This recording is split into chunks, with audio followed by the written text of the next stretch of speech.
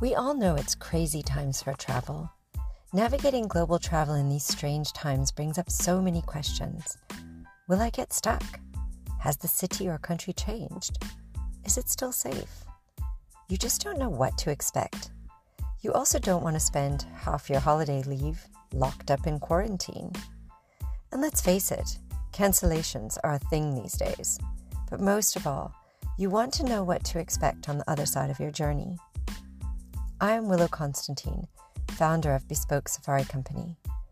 While it's beyond the scope of this podcast series to answer these bigger questions, I do bring Cape Town to your lounge for your listening pleasure.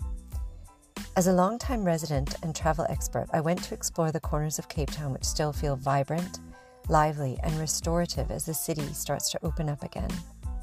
For these episodes, I wandered the bustling streets of city neighborhoods, looking for the coolest cafes still thriving in the wake of the pandemic.